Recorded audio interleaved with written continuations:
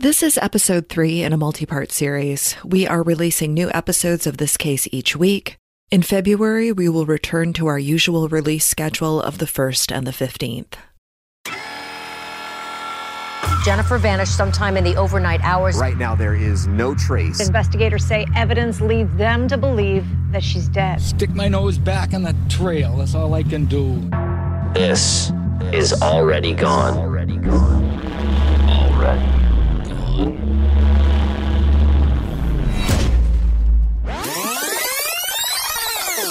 In October of 2000, Justin Mello went to work at his part-time job at Mancino's Pizza and Grinders, a popular pizza place in his hometown of New Baltimore, Michigan. While his coworker was out on a delivery, 16-year-old Justin, who was alone in the store, was led into the restaurant cooler where he was shot execution style. This senseless crime shook the city, and a 6-department task force worked to investigate the crime and bring his killer or killers to justice. When we last spoke, newspapers were reporting that 2 Anchor Bay natives had been arrested in Kentucky after a multi-state crime spree that left at least 1 person dead. We left the story in late November of 2000, with Frank and Jonathan awaiting their next court date. In order to tell this next part of the story, we have to go back in time to August of 2000, before Justin was murdered and before the town of New Baltimore was rocked by his sudden and senseless death. Come with me as we turn back the clock and meet these new suspects before anyone knew what they were capable of.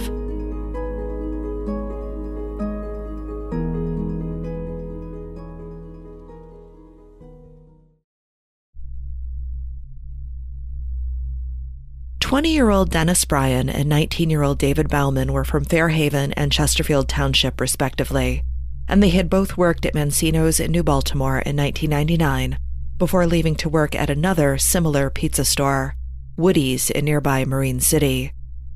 As far as I can tell from the reporting, there were no issues with either young man during their time at Mancino's, and they appear to have left the branch amicably. Dennis was hired as the manager of Woody's, and he invited his good friend David to be his right-hand man, giving him the assistant manager position. Being the manager and assistant manager, that involves a high level of trust from the owner, and Mark Mahaffey, proprietor of Woody's, was happy to put that trust into Dennis and David. As part of their role, they were in charge of the bank deposits, which required them to go to the bank every night after their shift and deliver the evening's cash and receipts to the night deposit slot. According to police records, these deposits stopped around July 26th. However, Mark wouldn't notice that the money was missing for almost 2 weeks. On August 7th of 2000, Dennis and David worked their shift, as usual, and they left with the takings, again, as usual, and they added them to the takings from the past couple of weeks, leaving them with approximately $15,000 to $20,000, money they had gradually embezzled. Each night, instead of depositing the whole take, they either deposited a portion of it or none at all, keeping that cash for themselves. When Mark, the owner of Woody's, arrived on August 8th, he was expecting to work a shift alongside Dennis and David, but they didn't show up. You see, Dennis and David had taken that money and started driving east. Before they left, Dennis wrote a letter to his dad and stepmom, saying that he was leaving for a fresh start, and he wrote a note to his girlfriend saying that he loved her. David didn't leave a note, but he did take his father's credit card from its hiding spot in a jewelry box. 2 days later, on the 10th, the pair were in Bristol, Virginia, where they decided they needed some guns. According to Dennis, he waited in the car while David entered Sam's gun shop with a knife concealed in a sheath around his neck. David then stabbed the clerk, 63-year-old Norman Pelfrey, in the neck before collecting over a dozen guns, which he shoved into a black bag. Then he walked out of the store, leaving Norman to bleed to death on the shop floor. Among the dozen weapons he procured that night, there were several 9mm, which, you will remember, is the type of gun used to kill Justin Mello. From Bristol, the pair drove on I-81. They stopped at a rest area to clean themselves up and get the blood out of their clothes before detouring to Little Switzerland, North Carolina, where they spent the night. By the 14th, Dennis and David were 500 miles away in St. Augustine, Florida. While in Florida, David said that Dennis pulled the trigger in a robbery-turned-murder at a local Subway sandwich shop. 22-year-old Lee Pennington was closing the store alone when Dennis entered the business around 11:30 p.m. Lee was taken into the back of the store, forced into the cooler, and shot. On his way out of the business, Dennis robbed the register of its contents, a measly $40. Then he fled the scene. While there was a working security camera system, the killer was masked, which made identifying them nearly impossible from the tape alone. Early reporting in Source 31 stated that the killers were masked, suggesting that both David and Dennis were in the Subway shop that night. And listeners, you're probably feeling the same way I did when I found out about this robbery and murder, and you've noticed its similarities to Justin's death. Late at night, a young man alone at a quick-service restaurant is taken into the cooler and shot at close range before the killer or killers made off with a small amount of cash. You're probably thinking, as I did, that once the New Baltimore police learned of this crime, they would have an instant interest in Dennis and David for Justin's murder. But the crime spree did not stop there. Over the course of the next 2 months, they robbed multiple motels, each time getting away with a few $100s, enough to see them through until their next opportunity arose. A warrant was issued for their arrest after a robbery at a Comfort Inn in Streetsboro, Ohio in mid-October. However, the pair evaded capture until November. On November 22nd, the same day that charges were dropped against Matthew in New Baltimore, Dennis and David were in Williamsburg, Kentucky. David went to the local Super 8 motel and robbed the front desk at gunpoint, getting away with nearly $300. He did this while Dennis waited at a nearby Dairy Queen restaurant. Police managed to quickly track down David, finding him in the front seat of a Pontiac Firebird with the cash from the motel and a gun. Dennis was arrested soon after in the Dairy Queen parking lot, and both men were taken into custody. Their 3-month, 37-state crime spree had finally come to an end. Police searched the Firebird and found multiple guns, knives, masks, stolen plates, fake IDs, plus a map with their route highlighted, and 3 cities highlighted with pink dots: Bristol, Virginia, St. Augustine, Florida, and New Baltimore, Michigan. Again, listeners, you may be thinking what I was, that the pink dots each signified a murder. Norman at the gun store in Bristol, Lee at the Subway in St. Augustine, and Justin at the Mancinos in New Baltimore. Williamsburg police, of course, asked about the map and the highlighter and were met with non-committal answers. The pair were already suspected for the murder in Bristol, so police were fairly certain why that city was circled. However, they did not know about the connections to either of the other places. Information about their arrest was shared with police from the lower 48 states, and investigators from around the country began to make connections with recent unsolved cases from their districts. Officers from St. Augustine traveled to Williamsburg to interview the pair about the murder of Lee Pennington. Eventually, they admitted that the St. Augustine dot was to show, quote, the Subway thing. But they said the dot over New Baltimore represented a drug deal they'd done there, and they said they didn't know anything about Justin's murder. The Commonwealth of Virginia started the extradition process so that David and Dennis could stand trial for Norman's murder. They wanted to get in early because they assumed that more charges would start to be filed and more states would start their own extradition processes. Virginia prosecutors wanted to be sure the men would be held accountable for the crime, and the case wouldn't be left waiting for years while other states prosecuted first. If convicted of murder in Virginia, the men would face the death penalty. Which brings us back to where we left off in episode 2. Headlines about Dennis and David's crime spree began to appear in newspapers all over the country, and lawyers for Frank and Jonathan were optimistic that these new suspects would take the heat from their clients. As a reminder, the Macomb County prosecutor had no physical evidence tying Frank or Jonathan to the murder of Justin Mello. Both men said that their confessions were coerced, and the eyewitnesses linking them to the crime were recanting at an alarming rate. Undeterred, the judge had decided to continue with the court case against Frank and Jonathan, although he had no choice but to drop the charges against Matthew, the only one of the trio who had not given a confession to the crime. Lawyers for the defense were hopeful that the new developments would go a long way in exonerating their clients. New Baltimore police, on the other hand, they were steadfast in their belief that they already had the right men in custody. Chief Bolger said that the FBI would be interviewing Dennis and David about Justin's murder, but he didn't think the interview would provide any leads in the Mello case, as there was no evidence they were in the area the night of Justin's death. Dennis and David left Michigan in August. There was nothing to show that they had returned, although it did later surface that the map with the highlighted routes did suggest they may have doubled back to Michigan at some point. Frank and Jonathan's arraignment went ahead a week later than planned, on December 18th. I'm sure both of their families were hoping the new suspects in the crime would mean the teenagers would be home for Christmas. However, it was not to be. Frank's lawyer asked that Frank be released on a $25,000 bail until the next hearing in late January, but this was denied, with the judge citing Frank's confession as the reason for denying the request.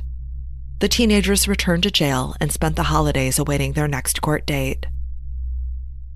In the meantime, ballistics tests on the 9mm guns found in David and Dennis's possession came back. The guns were not a match for the bullet that killed Justin, and Source 42 reported that they were ruled out as suspects. Dennis and David were extradited to Virginia to stand trial, and court proceedings against Frank and Jonathan continued. While Jonathan wouldn't be back in court until late January, Frank next appeared on January 11th. You see, when he was arrested, Frank had a joint in his pocket, a fairly minor crime when you're facing a murder charge, but a crime nonetheless, and one that would go to trial.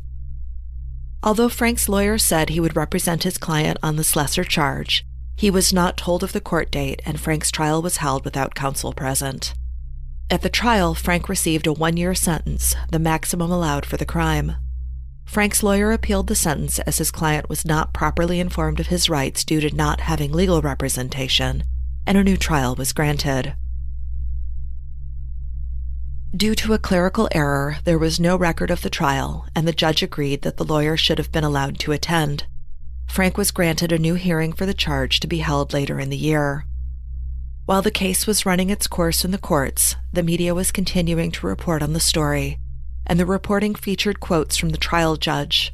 During the pretrial hearings, the judge, Paul Cassidy, did not hold back in his judgments about the 3 men, calling Matthew a miscreant and referring to all 3 as murderers. These are huge red flags and show clearly that the judge's mind was made up before the actual trial had even started. And the lawyers for the defense thought that the quotes were enough to have the judge taken off the case. This motion to disqualify the judge appears to have worked, as there was a different judge, Pat D'Onofrio, presiding over the next hearing. At the suppression hearing, the new judge heard from Jonathan and Frank about their confessions.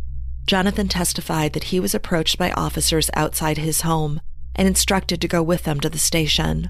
Jonathan said that he was yelled at, called a liar, and told that he wouldn't fare well in prison.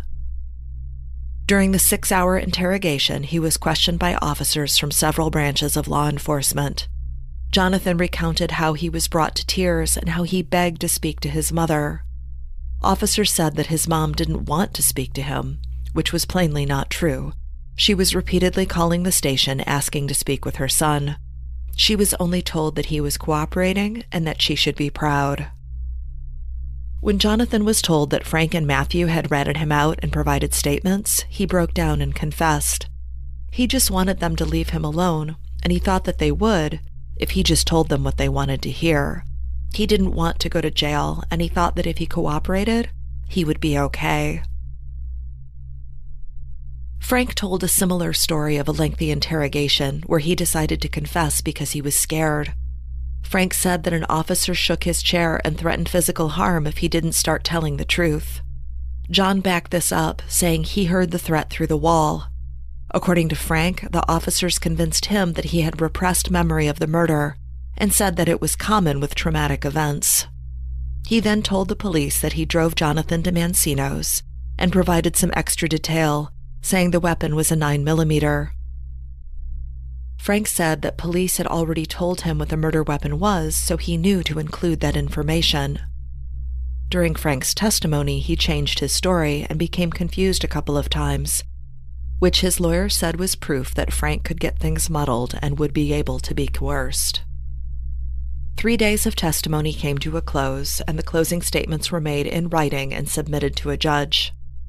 The defense's closing statement, including precedents from the Supreme Court showing that confessions gained through physical or mental means, are not admissible. During the long wait for the judge's ruling on the hearing, another discovery was made. Further testing of the weapons found with Dennis and David revealed that one of the guns did in fact match the bullets that killed Justin. Now they had a murder weapon. Despite this new physical evidence that should have exonerated the teenagers and released them from custody, prosecutors still planned to go ahead with the trial against Frank and Jonathan set for March 27th. In a statement, police said they were happy the weapon had been recovered and that they had never stopped looking for it, but they were working with the theory that Frank and Jonathan were the killers.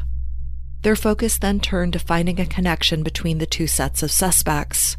However, no link was apparent apart from one pair confessing and the other pair having the murder weapon. Further, police made the argument that since Daniel and Dennis had confessed to 2 other murders, surely they would confess to Justin's if they were responsible. To police, it didn't make sense to confess to some crimes and not to others. In light of the murder weapon being found, the judge decided to postpone Frank and Jonathan's trial indefinitely and said he would consider releasing them on bond. He recommended that police continue to investigate the murder, this time with a focus on Dennis and Daniel.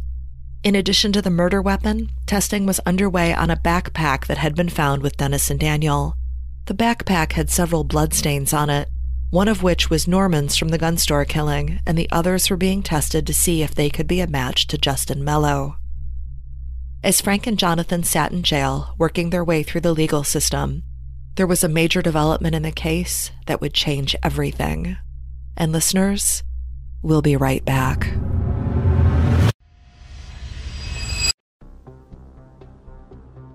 On April 18, 2001, David Bauman took a plea. He confessed to his part in the murder of Justin Mello, saying that the robbery and murder took place with Dennis. Dennis was not cooperative. As part of his confession, David said that Frank and Jonathan were never involved. In exchange for cooperating with the New Baltimore police, the death penalty was taken off the table in Virginia. Not wanting to face death row and having nothing left to lose, David decided to take the deal and tell the authorities the truth. David's confession was considered credible, as he was able to provide details of the crime that had not been released to the public. David underwent a polygraph test where he was asked if he killed Justin. He said yes, and the answer was read as the truth. He was then asked if he killed Justin with Dennis, and again the answer was read as the truth. When asked if he knew the original 3 suspects, the answer was analyzed and found inconclusive. David was able to provide details about the fake pizza order phone call. According to David, after the pair arrived at Mancino's, Dennis stood watch while he took Justin out the back and into the cooler. While in the cooler, he took Justin's wallet from his pocket, ripping the pocket in the process. This ripped pocket? It was one of the details that had not been released to the public. Only Justin's killer would have that information. As well as knowing about the ripped pocket, David was also able to describe the wallet. He said that he disposed of the cards by ripping them up and flushing them at some stage after the murder, but he didn't give any exact details. Justin's wallet was kept, and it was among the items found with the men when they were arrested. David was also able to prove that he and Dennis were in the area at the time of the murder, with their fake IDs being used at an accommodation in Roseville, a Macomb County town 22 miles south of New Baltimore. The pair stayed in Roseville from the 18th until the 22nd of October. Shortly after this confession, David was sentenced to life in prison in Virginia for the murder of Norman Pelfrey at the gun store. The prosecutor in Michigan was asked to comment on David facing charges in Michigan for Justin's murder, but the prosecutor wasn't sure if charges would be laid.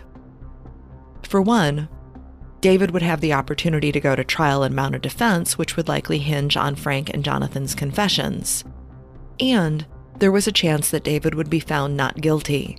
With David already serving life in prison in Virginia, there didn't seem to be much point, from a legal standpoint, of filing charges in Michigan. With David's confession on the record, as well as the other evidence pointing to him being the killer, the prosecutor for the case recommended that Frank and Jonathan be released because their guilt couldn't be proven beyond a reasonable doubt. He then said he would be filing for the charges to be dismissed. Frank and Jonathan's families were over the moon at the thought of getting their boys home again, and they started to plan for their release.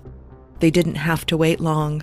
The next day, Thursday, April 19th, Frank and Jonathan were released on bond. The judge said, hey, the process isn't over, and cautioned them to stay out of trouble, to remain in the state of Michigan, and to stay away from felons. Meanwhile, Dennis still needed to be interviewed again to see if he would cooperate and if his story would match David's. If it did, it was looking very likely that Frank and Jonathan's charges would be dropped. If the story didn't match up, the prosecutor would still take Frank and Jonathan to trial with the confessions as the main evidence against them. The prosecutor said they had other evidence, such as Frank and Jonathan asking about the Mancino security system, and them having knowledge of the fake pizza order, as well as knowledge of Justin's wallet. However, the men either denied they told the police these things, or they said they did, but they were fed the information by the police prior to giving their confession. Once the boys were released from custody, they had some catching up to do. Jonathan opened his Christmas gifts with his family while surrounded by Easter decorations, and he was thrilled with the most simple gift. Even sunflower seeds made him happy. In interviews, the men spoke of their plans for the future, furthering their education and putting the whole ordeal behind them. Justin's family, who had been increasingly quiet as the legal process wore on, said in a statement that they didn't want anyone who was innocent to be held, and they didn't want anyone who was guilty to be released.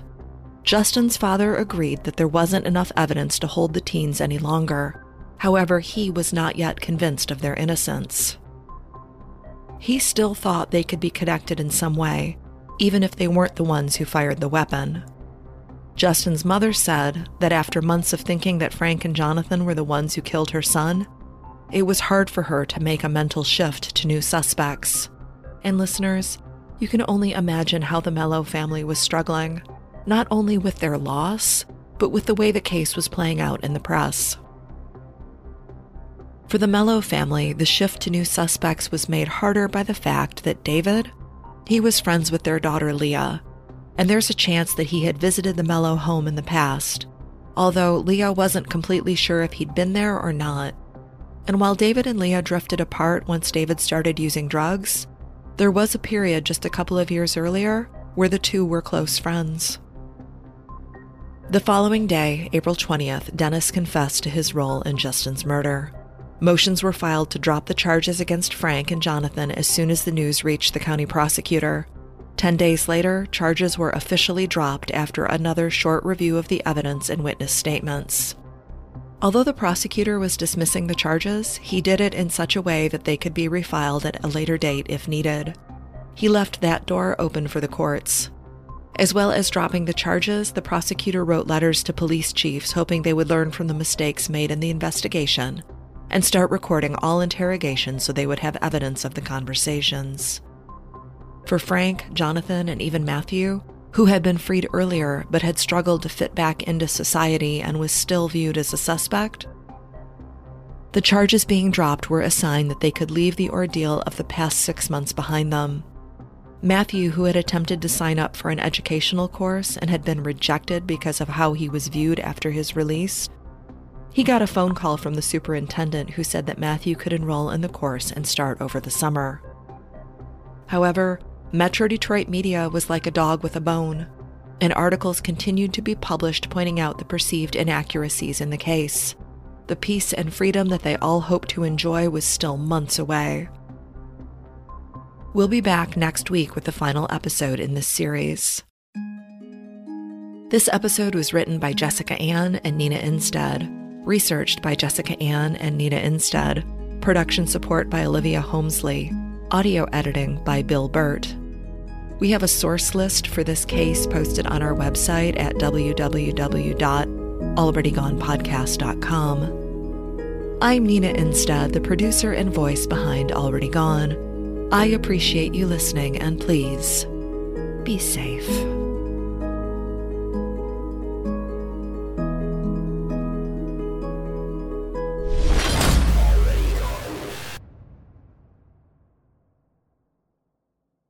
Say goodbye to your credit card rewards. Greedy corporate mega stores, led by Walmart and Target, are pushing for a law in Congress to take away your hard-earned cash back and travel points to line their pockets. The Durbin-Marshall credit card bill would enact harmful credit card routing mandates that would end credit card rewards as we know it. If you love your credit card rewards, tell your lawmakers, hands off my rewards. Tell them to oppose the Durbin-Marshall credit card bill.